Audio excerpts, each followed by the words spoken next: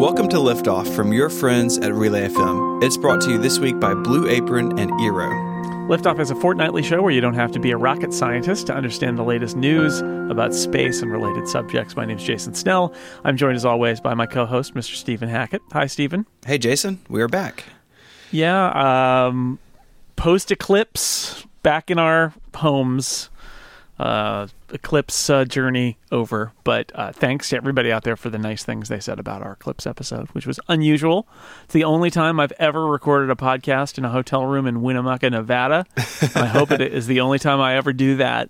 But people said nice things about the Eclipse episode, so that was good. It was a departure for us, but it was fun. Yeah, we got a bunch of emails and tweets from people sharing their Eclipse stories. It was a lot of fun for, I think, the whole group of Liftoff listeners who got to experience it together. It was just a fun time. I look forward to doing it again in 7 years. Yeah, exactly right. And I got to see some of those comments roll in while I was still in the car driving home, because you posted that episode and I was just in a car that day for the whole day. So all day. Yeah. Well, we have a bunch of stuff this week to talk about. A whole bunch of stuff has happened. There's a bunch of stuff to go over. But we want to start in Houston and in Florida, the two areas, as we're recording this, very recently affected by Hurricanes Harvey and Irma. Obviously, our thoughts and prayers and support for all those people affected. It's a terrible thing. But from the Liftoff perspective, NASA has locations both in Houston, NASA Johnson, and obviously Kennedy Space Center in Florida. And so it's always interesting to see how the government, how NASA responds and prepares for these things. Yeah, they were right in the middle of it. So they had, in Houston, I know that there were people working like during the hurricane. It sounds like their facilities were not particularly affected. I would imagine the people who work there had their homes affected, though, to a certain degree. But it sounds like the NASA facilities were not deeply affected. Yeah, because Houston has a lot of 24/7 stuff. A lot of the International Space Station support is out of Houston. The James Webb Telescope is there undergoing testing. Yeah. So there was an article in The Atlantic about, hey, the super expensive telescope that is perpetually over budget and over schedule is now in the direct line of a hurricane, but it seems to have come out just fine. Like you said there, it really seems like where NASA is located in Houston was relatively okay compared to the other areas. And Johnson Space Center, they went down to essential only personnel, but like the flight control room is there talking to the International Space Station, right? So the flight director's story on The Atlantic that I saw says that, the flight director for the ISS basically just drove in on a Sunday night and slept in his office and started his shift the next morning, because what can you do? You gotta be monitoring the space station and all of that. So they had to do that, but it sounds like they were on a skeleton crew, and it looks like they were all sorts of backup stuff that they had for the James Webb Telescope, so that they were ready in case they had any issues. We moved to Kennedy Space Center in Florida. Of course, it is on the eastern side of Florida. Irma ended up kind of swinging west and hitting the western coast. So Kennedy did not take a direct hit. But it seems like it could have. So the vehicle assembly building and a lot of the other buildings are built and designed and rated for hurricane force winds. It's just part of being in Florida that you got to be prepared for that. But Kennedy was spared a direct hit. It's supposed to reopen September 12th, which is the day this will be released. No word on damage yet out of Kennedy, but it seems like they missed the worst of it, which is good. Yeah, you're sitting on the coast there. You've got these big buildings and other big structures, and they do try to do what they can to make it safe because they're going to get high winds and lots of rain and all of that. But it's good. Nothing has been reported to be particularly damaged. Yeah, I read an article too. There was supposed to be a launch, I believe a ULA launch from Vandenberg, and that was actually postponed because a lot of that stuff is all interconnected with Kennedy and with Kennedy basically running on a skeleton crew like Johnson did. They sort of had to scale back some other stuff. And so there's a launch that will be, I think it's scheduled now for next week out of Vandenberg that, gets tied up in all this because all those systems are all interconnected. We did, just as an aside, there was a SpaceX launch recently. There was right? That, last week? Yeah. And that was pretty fun because it was it's the Air Force's classified space plane. Yes. That the last time we talked about it, that it stayed in orbit for like 2 or 3 years, and then they finally brought it back. And it was going back up again on a SpaceX rocket. And so for those who love watching the first stage return to Earth, it was great because usually SpaceX is kind of they want to promote the fact that they are delivering the payload. So they want to say, well, the reason we do all of this is for that first stage is to go to the second stage, and then the satellite gets launched. And that's what this is really all about. And the first stage is an experimental thing. Well, this is a secret Air Force mission, basically, right? So they didn't talk about what the payload was. And when they did the first stage separating from the second stage, you never heard them talk about the second stage again.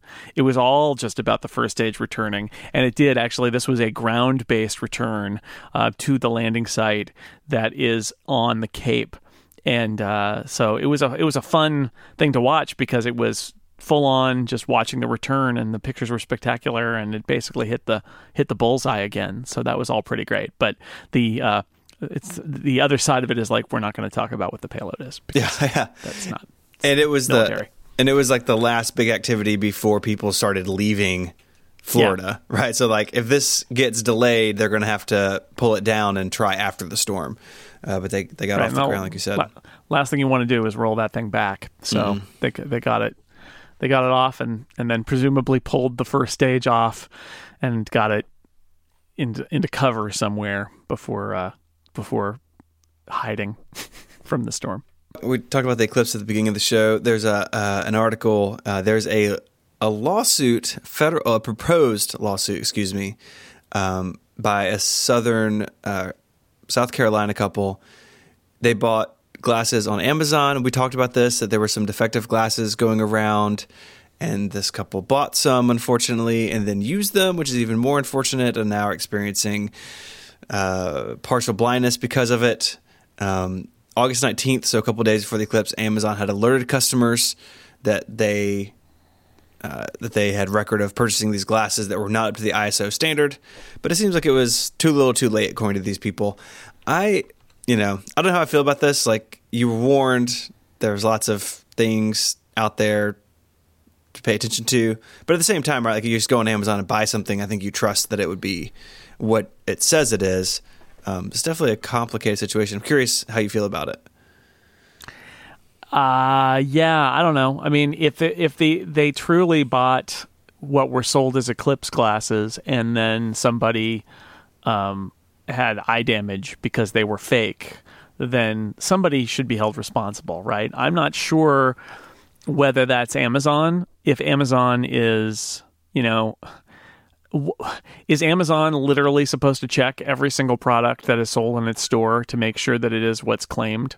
Or is the person who put those glasses up and purported them to be real who knew that they weren't? Or at what point in the chain did something get... If it was made to be basically a phony, who's that person? Who's at fault? Would strike me. Because is it reasonable that Amazon is going to literally check every single set of glasses that are on Amazon and every other product too for safety? It seems like they're going after the big pockets here, which I understand, but I'm not sure I really think that's the right way to do it. It's sort of like following the money rather than I don't think it's reasonable to ask Amazon to do that testing. I think it's somebody else in this chain of events that is the problem. And obviously they got alerted at some point, and maybe the argument is that Amazon needed to do more to alert when Amazon realized this batch was bad than it did. And I could see that. But, beyond that, I don't actually know. It's interesting because the company that apparently made them is a company that seems to be legit. So my question is they're playing this as being that it's defective, and I wonder. It's obviously a terrible accident, but again, I'm not sure.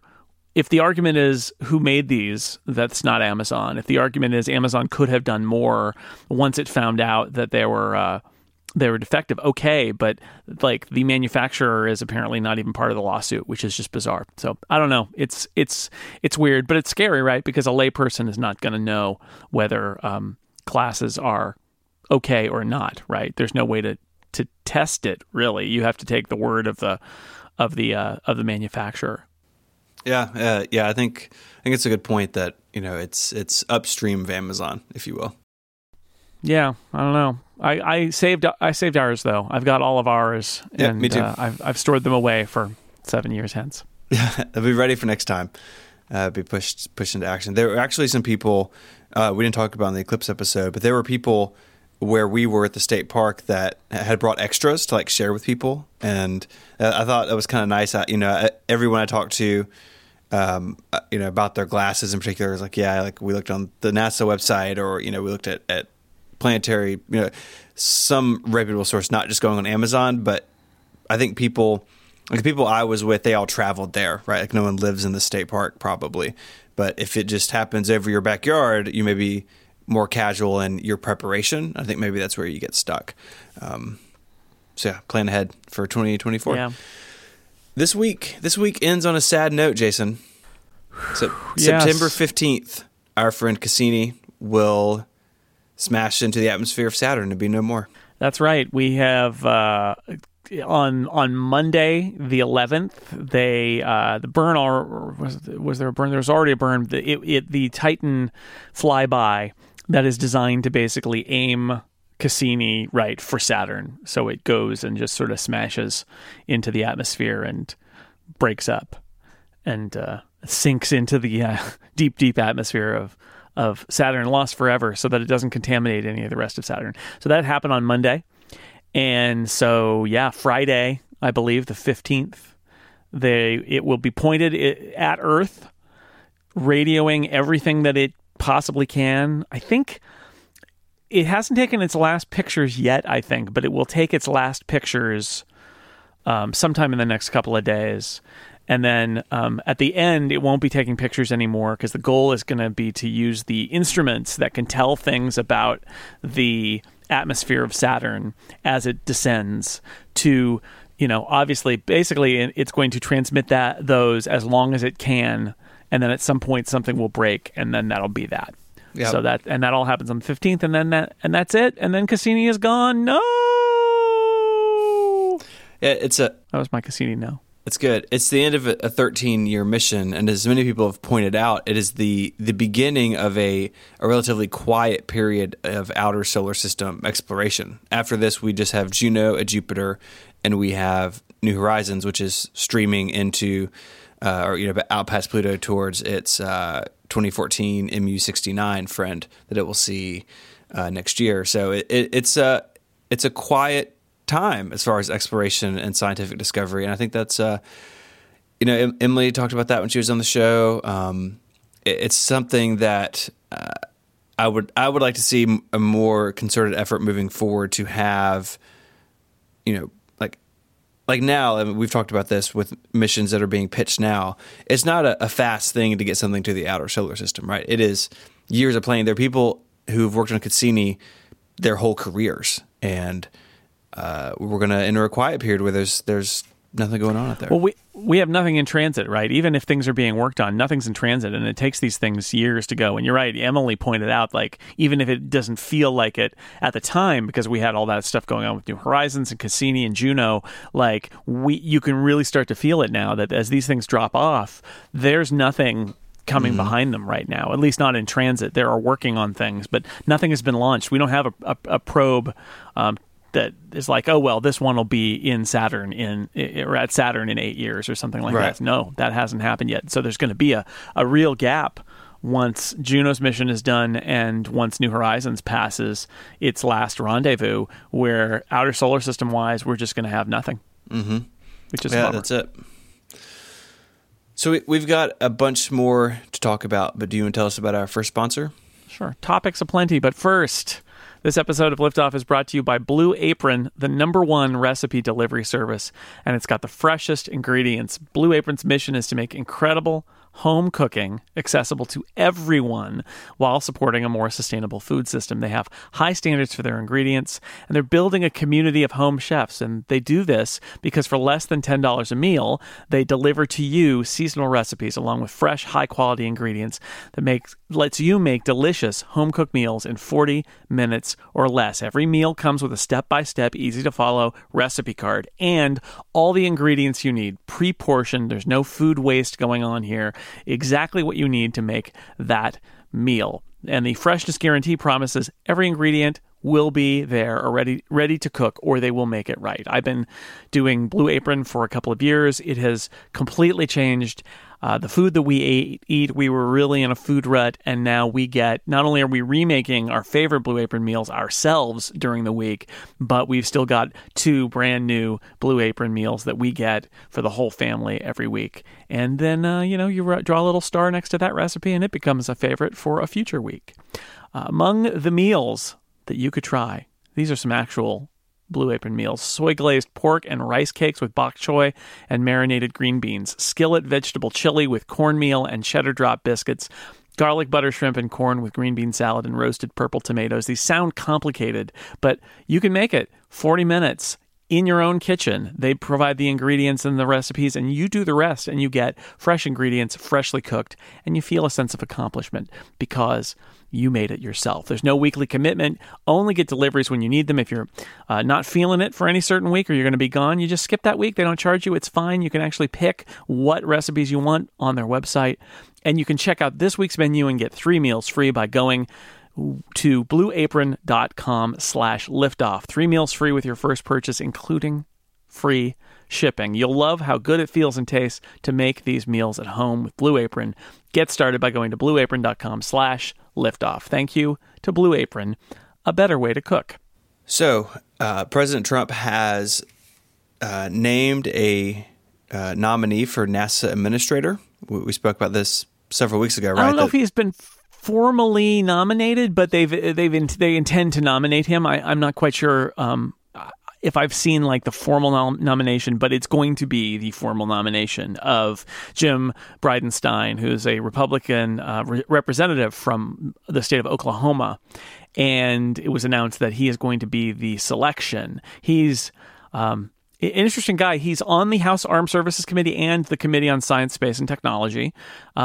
He has some background in this in the sense that he was a pilot in the Navy Reserve, so he's got an aviation background, which is a part of the NASA culture. And he's the former executive director of the Tulsa Air and Space Museum and Planetarium. So he's definitely really interested in the subject matter of this, from his committee membership and his previous job and the fact that he is a naval aviator. But his educational background includes no scientific subjects at all. I think he's got multiple bachelor's degrees in social sciences, and then he's got an MBA. And the big issue with him that it makes this an unusual potential appointment is he's a politician. He is a member of the House of Representatives. And that makes a lot of people uneasy. And you might say, well, of course, anybody who's a Republican representative is going to make Democrats uneasy. But both of Florida's senators, and that includes, Marco Rubio, who's not a Democrat at all, he is a Republican, have expressed some concern about it, mostly because the feeling is if there's any part of the federal government that is less politicized, which doesn't necessarily mean like that NASA isn't political, it's super political. We've talked about that here. But in terms of the parties, in terms of the 2 main ruling parties of the United States and how everything is sort of us versus them, that appointing one of those politicians as the head of NASA could lead NASA and everything NASA does to be used even more as a push and pull between the 2 parties. And so the Republican senator from Florida, Marco Rubio, said, this is the one federal mission which has largely been free of politics, and it's at a critical juncture in its history. I would hate to see an administrator held up because of partisanship. he said. So, his argument isn't even that Bridenstine wouldn't be qualified. His argument is, do we want to make this a partisan argument about NASA right now? And it sounds like it's not going to be a problem. Everything I've read suggests that that he will likely be confirmed, although anything can happen in our current political climate. But it is interesting to see that there are Republicans, and of course, Florida matters. Florida is the home of Kennedy Space Center. They feel like the senators in Florida, and I think all the politicians in Florida and Texas feel extra special focus on NASA, and so they have these. To have them bring this up is interesting. Like, did we really need to go down this path where the president chose a politician as his nominee? But that's where we are. Yeah, I found it interesting that both senators spoke out against him, or against this, even before it's official, before they move into the nomination process, which of course can be lengthy, and like you said, it could get derailed pretty easily. I think too, though, there's the debate about his background, the lack of a scientific background, and there's the climate change issue. Where the Washington Post says that his views have evolved and he's not a climate change denier, but in the past he has spoken at times, lending credence to the thought that he does not believe in climate change or does not think it's affected, that we're affecting it as humankind, which is a thing. It's interesting, the context of it, because definitely when his name was floated, I saw a lot of people say, oh boy, great, climate change denier in charge of NASA, that'll be great. But if you look at the details, I am willing to be proven wrong, but I'm a little skeptical. I feel like, first off, he's elected as a Republican in Oklahoma. He's probably not going to come out and give a big hug to climate change. I feel like you don't get elected as a Republican in a very conservative place like Oklahoma talking about climate change. Right. But that line that gets called up where he basically professed some doubt about the rising of temperatures, he was like, oh, well, the temperature of Earth hasn't risen in the last 10 years, which is not right. It's provably wrong. And he said that. But the funny context is he was arguing for funding of weather forecasting in more money for earth science and weather forecasting. Mm-hmm. He just was saying and the way he put it was the Obama administration wants to have this all go into proving climate change when we should be, he lives in Tornado Alley, basically in Oklahoma. We should be focused on weather forecasting. I think in the end, he sounds like somebody who cares about earth science. And when we've got these hurricanes and everybody, somebody, I forget who it was, somebody who's involved with NASA said that they once had a fairly high-ranking member of Congress say that NASA didn't need to bother with weather satellites because they could just use the Weather Channel, which is amazing because, of course, all that data comes from NOAA and NASA and weather satellites. And the Weather Channel, that is the recipient of it because we have the federal government providing that information. He seems like somebody who gets that, and he may be accepting of the political reality that he needs to not talk about climate change and not have it be his focus. And the fact is, the president and this administration has made it very clear, like they don't want to see the phrase climate change in grant proposals. I mean, there's lots of issues involving this, but if I read between the lines here, this does not strike me as somebody who's going to say, let's stop doing earth science, because it's more like he's going to say it under the context of the hurricanes that we've just had and other things like that. Like, oh, of course it's important. And instead of it being earth science being framed around global warming, it may be framed around weather and climate and things like that. But it may be, in the end, not that different. It could be worse, right? I mean, this is not somebody who has made their career about denying science, and that's good. So I guess what I'm arguing is, on one level, this might be one of the better outcomes possible, given who's doing the nominating. And given where the position of most of the people in the party in power has been in terms of science, this might actually not be so bad. But there are some concerns there. I should mention also, we said the two Florida senators. The other Florida senator who's not Marco Rubio is Bill Nelson, who is not only he's a Democrat, he's also a somebody who went into space when he was a representative. He was on the space shuttle, so he cares about space a whole lot. Yeah, and they both, and that's why it was an interesting bipartisan statement from the two senators that they were concerned about the partisan nature. I think it's better to say partisan versus politicized, because federal government, it's going to be politics happens, but it's going to be politicized. But does it need to be partisan? Other things about Bridenstine, he thinks Mars exploration should be a priority, but he also says that the moon may need to be a part of that, the sort of stepping stone argument. Also, I think he's spoken about it in the context of other countries being interested in going to the moon, and sort of thinking like, well, if China's going to go to the moon, then we also need to go to the moon, because we can't let China have the moon. Things like that he's said. So, he's obviously somebody who cares about the subject matter, because given his work history and his positions on these committees. But I've read some people who've said positive things about him. But the bottom line is he is a politician who's a sitting member of the House of Representatives, and I guess we'll learn a lot more at the hearings, because there will be presumably he will continue on this path and get formally nominated, and they will schedule hearings in the Senate to approve him to be the NASA administrator. And we'll see, I'm sure he'll be asked lots of interesting questions, and that we'll follow up with more when that happens. Cool. So we are continuing our series on NASA's crewed space programs. Last time we spoke about the origins of Mercury, the 7 men selected to be the first first American astronauts. This week, we're going to talk about the first 2 orbital flights. But first, Jason and dear listeners, I want to tell you about our second sponsor. This episode is brought to you by Eero. Never think about Wi-Fi again. Eero have created the dream Wi-Fi setup, a fast, reliable connection throughout your house and even, and this is important to me, the backyard.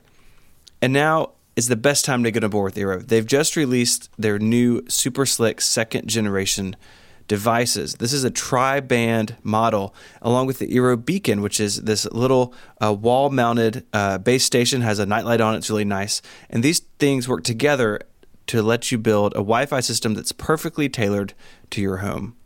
The new second-generation model has a third 5 gigahertz radio, making it twice as fast as before. It lets you do more than ever. Whatever your Wi-Fi needs are, Eero has the power to blanket your entire home in fast, reliable Wi-Fi.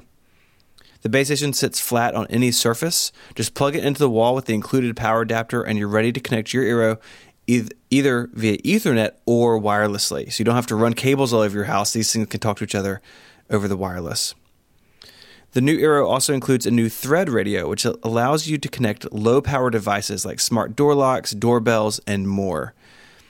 And Eero, like I said, they just introduced this new Eero Beacon. Plug it into a wall and expand coverage into any room. You can add as many beacons as you want as long as you have an Eero device as the main hub. They include a built-in LED nightlight with an ambient light sensor, so it knows when the lights go out. So we have one in our hallway. We had a nightlight there already. The Wi-Fi was bad in the back of the house. The beacon has taken care of both problems for me. The Eero app lets you manage your network from the palm of your hand. You can easily create and share guest networks, change settings, all sorts of stuff right from the iOS app. And their customer support is amazing. You can call and get hold of a Wi-Fi expert in just 30 seconds. Before Eero, I just had one base station in the house, and I had dead spots.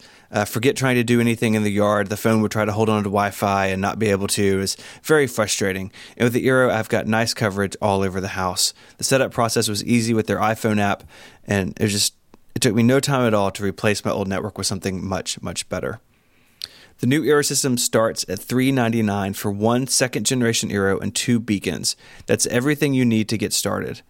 Listeners of this show can get free overnight shipping to the U.S. or Canada when you head to Eero.com and use the promo code LIFTOFF. That's Eero.com with the promo code LIFTOFF for free overnight shipping. We thank Eero for their support of this show and Relay FM. Yay. All right, so we are going to jump back into the Mercury missions. We talked last time, or 2 times ago now, about the suborbital mission, so going up but coming back down. And this week we're getting into the orbital mission, so capsules that made it all the way around the Earth. And John Glenn holds the title of being the first American to orbit the Earth. They used the larger Atlas rocket. We talked about those as well. He needed more horsepower to get into orbit to fall around the planet.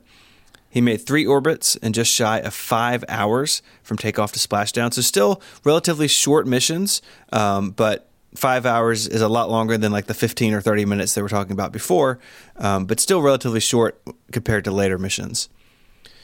And, you know, it's hard to put yourself in the mindset of this, but at the time, this is February 1962, no American had been in orbit, and only the Soviets had done it, and they weren't exactly sharing what they learned. So NASA didn't really know what to equip Glenn with, so they gave him an extensive medical kit, including morphine for pain relief and drugs to treat shock and motion sickness, as well as a stimulant, because they just weren't sure what the human body, how it would react. Which is really funny now, right? Like it's so well known, but it's such a different time back in 1962. He finally launched on February 20th after numerous delays. In fact, the original date was like January 16th, and they had several issues with the Atlas's fuel tanks. Remember, this was a missile that they upgraded to put a capsule on top of, and so there were some issues. But once it was off the ground, it performed perfectly.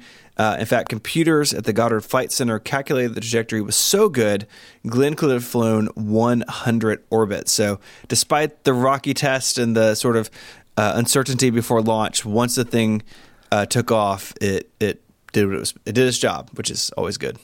Absolutely. John Glenn was, because he was the first American in orbit, he was the first American to see sunrise and sunset from space. Interesting thing. So when the sun rose over the Pacific Ocean, he reported seeing thousands of little specks, brilliant specks, floating around outside the capsule. This is depicted in The Right Stuff, by the way. It is. He was briefly disoriented, and then he went on to describe them as fireflies until they faded away. Nobody really understood what he was seeing, and they didn't know if he was kind of like going crazy, or if he discovered aliens or whatever. But it is thought now that it was condensation that froze and then I think melted off and flaked off. That it was basically stuff from the spacecraft that he was spotting, which is not surprising. But it was an unexpected effect that John Glenn noticed, and so we got our fireflies in space. At the start of the second orbit, the Segment 51, which is a sensor that provides data on the spacecraft landing system, indicated bad things. The heat shield and landing bag were no longer locked in position. It's not good. That is spectacularly bad, because if it's accurate, what it means is the heat shield was only being held against the spacecraft by the straps of the retro package, which we talked about last time, and I think referred to this, the fact that they have the retro rockets that fire to slow down the capsule and drop it out of orbit so that it can return to Earth. And the idea was they fire those rockets, then they jettison the retros, and then there's just the heat shield. So, so here's what happens. John Glenn starts to be like, "Hey, everybody.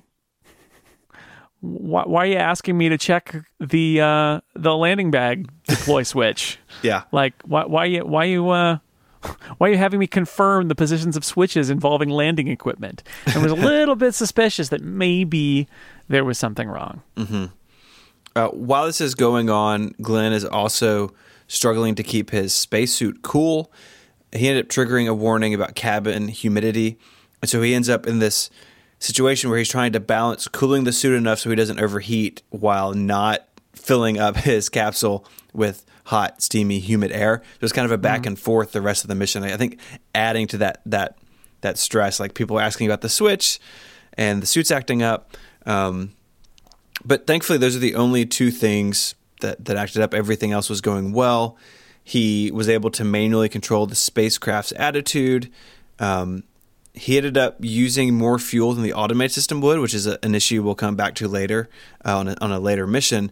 But it ended up not being a problem with only 3 orbits. He had plenty of fuel. He passed into his third orbit, and as this is going on the ground, as you would imagine, crew on the ground are kind of debating what to do about the Segment 51 light and the retropack. Some argue that they should keep the retropack on, so if the heat shield had come loose, the straps maybe could hold it in place. I think there was concern that if they did that, how would the capsule behave? Would it come down as smoothly as it would otherwise?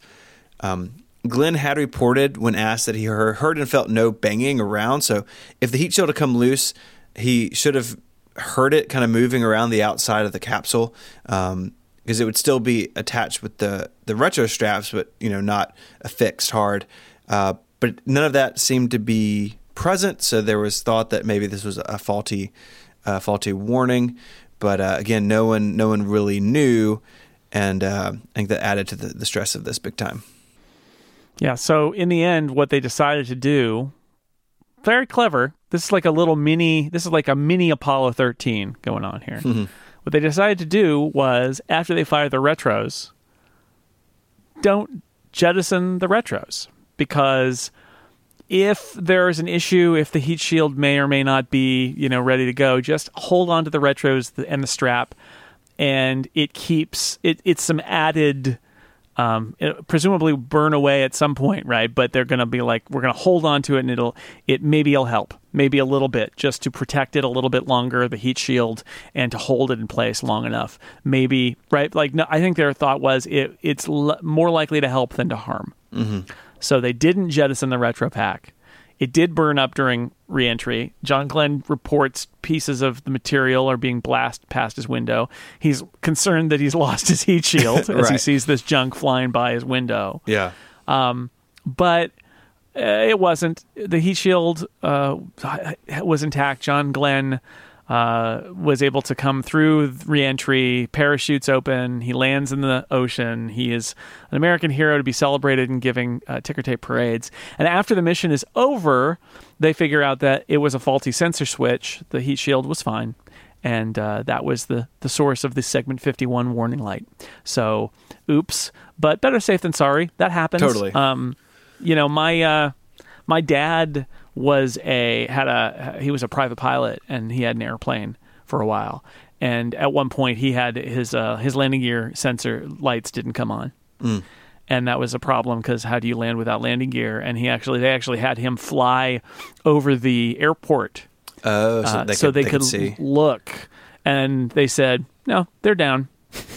And there's still a question of like, are they locked or are they just dangling?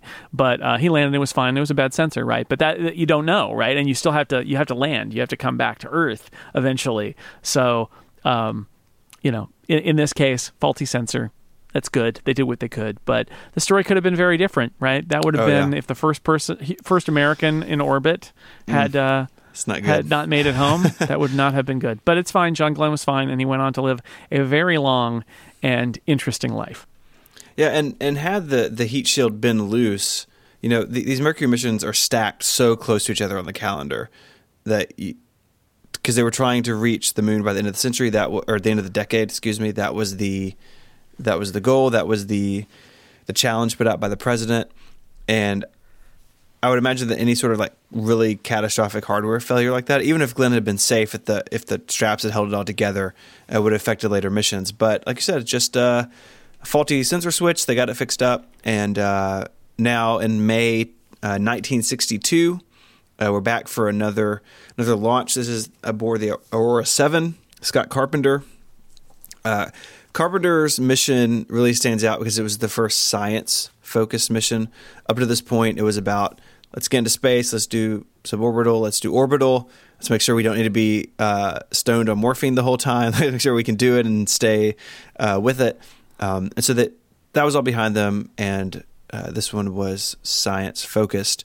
There were a couple of experiments. Most of the experiments during the Mercury years are about visibility and about like just the mechanics of flying in low Earth orbit. So he released a multicolored balloon that was tethered to the capsule, and the idea it was designed to study how colors and visibility changed throughout an orbit. Because think about it, if with Apollo, you've got to dock with things in space, and there was no reference for that, and they had to understand what visibility be like, hey, if this thing is painted orange, you can't see it, but if it's painted green, you can. None of that was known. And so they started doing these tests with these balloons to see how things would go. He was also tasked with observing the behavior of liquid in a weightless environment. So they had liquid in a closed glass bottle, using a special light meter to determine the visibility of a ground flare, which ended up being like a cursed science experiment. Like they tried that with all Mercury missions after this. And I don't think they ever saw it because of like cloud cover and stuff. But again, like visibility, like what can we see? How do we have points of reference to know where we are? And then taking a lot of weather photographs with handheld cameras. And Carpenter was the first, in addition to being the first like sort of scientist in orbit, was the first one to have solid foods for the first time. Freeze-dried cubes in a plastic bag. Turns out super messy. He was concerned about crumbs and food stuff getting behind switches and interfering with instruments. So that was kind of a little bit of a miss, I think. But this Mercury Atlas 7 mission, the first one where science was really the heart of what was going on. Yeah. Did we mention that this is Aurora 7? Yes. Yeah, we did. Yeah. And continuing our list of sevens, I just like, everybody's got their own 7. Mm-hmm. Try different freeze-dried food later, I guess, or put everything in a cup with a straw or something. You got to try and see what happens. So Carpenter comes around for his third and final orbit, and a mystery is solved because he bumps his hand against the inside wall of the cabin, and guess what? Fireflies. Ooh. And it turns out that, yes, indeed, those were those ice particles theorized. Oh, not aliens, again. That John Glenn. Not aliens, again, and not John Glenn being loopy, but, the bumping the cabin shakes loose ice particles from the exterior of the spacecraft and ejects them, and they light up, and they look like fireflies. It's pretty simple, but the mystery solved, so that's good. Re-entry was not so hot for this one. Not so hot. Carpenter's distracted by the fireflies a little bit. So pretty. And so he gets a late start on all the processes for coming down. He flew the ship manually for a while without turning off the automated system. So he was fighting the automated system and wasting fuel and getting a little off course. He activated his retros 3 seconds late, which added 15 miles to the splashdown trajectory, because 3 seconds here to slow down takes you a lot further along in your orbit. He ended up overshooting his planned reentry mark 250 miles from his target. Oops. Mm-hmm. And NASA was not impressed with Mr. Scott Carpenter, and in fact, he would not fly in space again. That was unlike so many of these Mercury astronauts who got other chances to fly. He didn't. He did participate in the Sealab program, which is not the same, but he didn't fly in space again.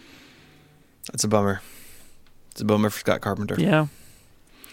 I hope those fireflies were pretty. Yeah, I was sort of surprised reading this that he made. I mean, and all 7 of these guys were the cream of the crop test pilots, right? They'd been through all this terrible testing and planning we talked about several weeks ago. But to make 2 sort of mistakes like this back to back, it just really surprised me preparing for this, and you could see why NASA responded the way that they did in sort of saying, hey, one and done for you. Yeah, I mean, he did have an injury. He took a leave of absence to train for Sealab. He had a motorcycle accident, and they ruled him ineligible for space flight. But there was a tension, as depicted in lots of different media, between the astronauts and the flight controllers, and there was a perception that they were frustrated with Carpenter and they were blaming him for these issues, whether or not that was fair, that they were blaming him. But regardless, he never flew in space again. So that brings us through 2 of the 4 orbital missions. I think we'll wrap up Mercury next time. So I'm almost through with the first project. Almost done. More 7s to come. So many sevens. If you want to read more about these missions or anything else we've talked about this week, you can do so at relay.fm/liftoff/55. While you're there, you can get in touch. There's an email link. There's a link to our space Tumblr, which we keep up with. And, of course, lots of Twitter links. The show is at Liftoff Podcast. Jason is at jsnell on Twitter. And you can find me there as ISMH. So until our next fortnight, Jason, say goodbye. Bye, everybody. Adios.